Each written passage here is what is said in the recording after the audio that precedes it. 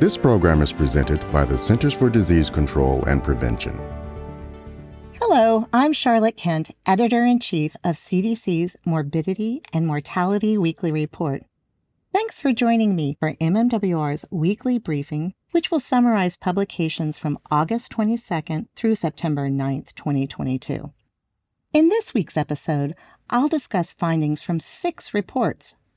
The first 5 reports highlight the ongoing monkeypox outbreak, from sexual transmission among gay, bisexual, and other men who have sex with men, to strategies adopted to prevent monkeypox, to treatment for patients with monkeypox. I'll also discuss detection of vaccine-derived polioviruses in children with weakened immune systems. The first U.S. case of monkeypox during the current outbreak was confirmed on May 17, 2022. On August 4th, the U.S. Department of Health and Human Services declared the outbreak a public health emergency. To date, most reported monkeypox cases in the United States and globally have occurred among men who reported recent sexual or close intimate contact with another man.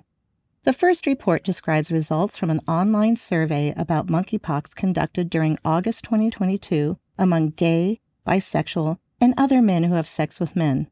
The participants reported reducing behaviors associated with monkeypox exposure because of the outbreak.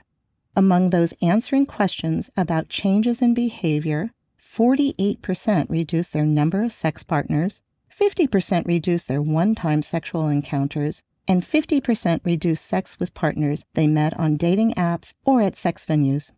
The survey also asked about monkeypox vaccination. The percentage of participants who reported receiving at least one dose of the monkeypox vaccine was highest among Hispanic or Latino respondents and lowest among Black or African American respondents. Participants in urban areas had higher rates of vaccination than people in rural areas.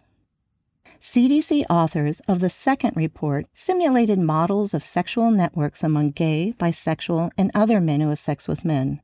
They found that one-time sex partners played the largest role in the spread of monkeypox during the current outbreak, followed by casual sex partners, and finally, long-term sex partners. This modeling study found that decreasing one-time encounters would not only reduce the percentage of people who got monkeypox, but also slow spread in the population. Survey data described in the first report indicate that gay, bisexual, and other men who have sex with men already have taken steps to protect themselves and their partners from monkeypox by changing their behavior. Taking steps to protect yourself and your partners from monkeypox can help lower your chance of getting monkeypox and can help slow its spread. If combined with additional prevention measures like vaccination or a shorter time from when people develop symptoms until they seek testing and treatment, this impact would be even higher.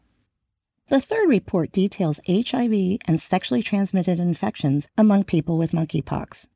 High prevalences of HIV and other sexually transmitted infections, or STIs, have been reported in the current global monkeypox outbreak.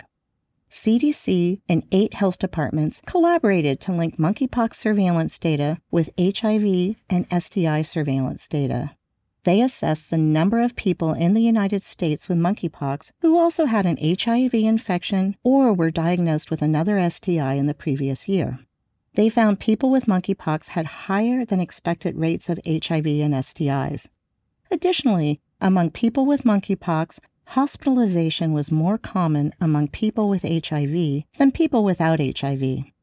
This report highlights the importance of leveraging systems for delivering HIV and STI care, prevention, and prioritizing people with HIV infection and STIs for monkeypox vaccination. HIV and STI testing should be routinely offered to people evaluated for monkeypox, with linkage to HIV care or HIV pre-exposure prophylaxis as appropriate. The fourth report highlights the use of tecovirimat, also known as TPOXX, for the treatment of monkeypox in the United States. Currently, there are no FDA-approved treatments for monkeypox. Tecovirimat, however, is an antiviral drug that has demonstrated efficacy and is FDA-approved for smallpox.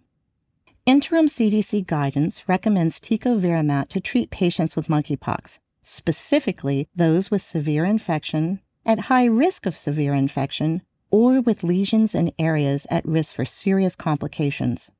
To describe the characteristics of people treated with tecovirimat, data abstracted from available tecovirimat treatment forms were analyzed.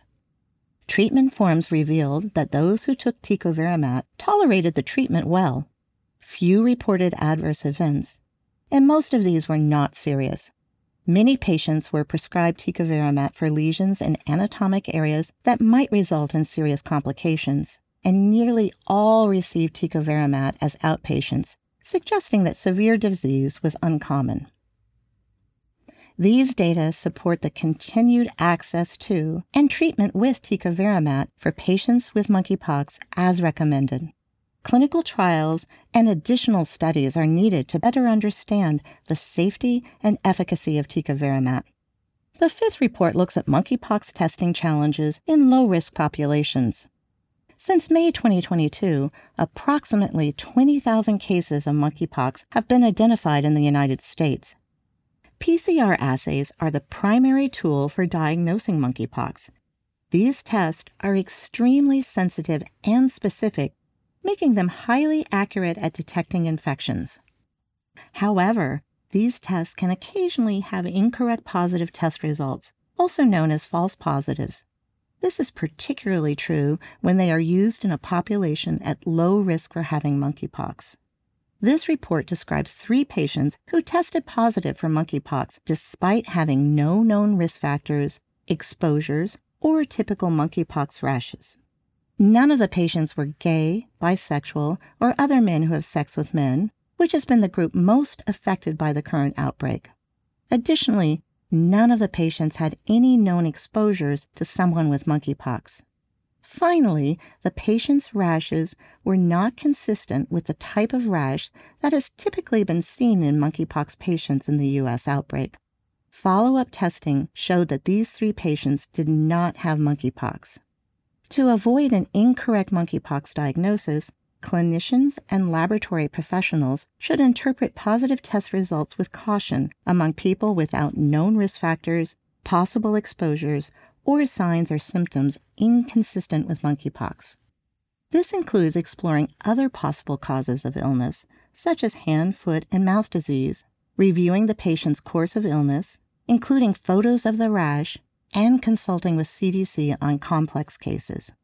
In summary, it's important for federal, state, and local public health programs to deliver non-stigmatizing messages to the communities of gay, bisexual, and other men who have sex with men about how to lower their chances of getting monkeypox. It's important to maximize equitable access to monkeypox vaccines among communities experiencing disproportionate rates of infection.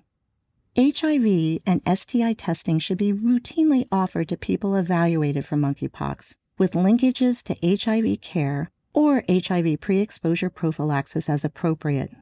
Per CDC interim guidance, patients diagnosed with monkeypox should have access to and treatment with tecovirimat as recommended. Finally, to avoid an incorrect monkeypox diagnosis, clinicians and laboratory professionals should interpret positive test results with caution among people with no known risk factors or symptoms inconsistent with monkeypox. The 6th report looks at detection of vaccine-derived polioviruses in children with weakened immune systems. Oral poliovirus vaccine, used in some parts of the world outside of the United States, is highly effective in the global effort to eradicate polio, but can lead to vaccine-derived polioviruses in under-vaccinated communities and in people with weakened immune systems.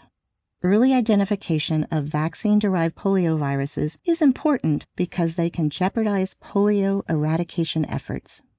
In 2022, China piloted a surveillance program to detect vaccine-derived poliovirus in stool specimens from children with a newly diagnosed primary immunodeficiency disorder. They detected 1 such infection.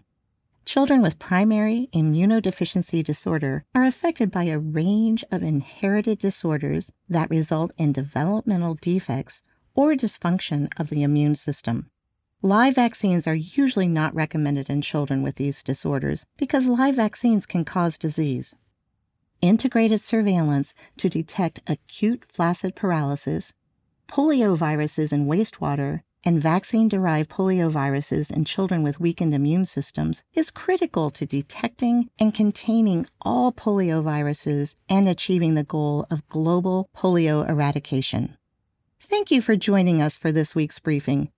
You can subscribe to this podcast on Apple Podcasts, Spotify, Stitcher, and Google Podcasts. To stay up to date on the latest MMWR reports, go to cdc.gov/MMWR and subscribe for free to have MMWR delivered to your inbox. Stay safe and stay well. For the most accurate health information, visit cdc.gov or call 1-800-CDC-INFO.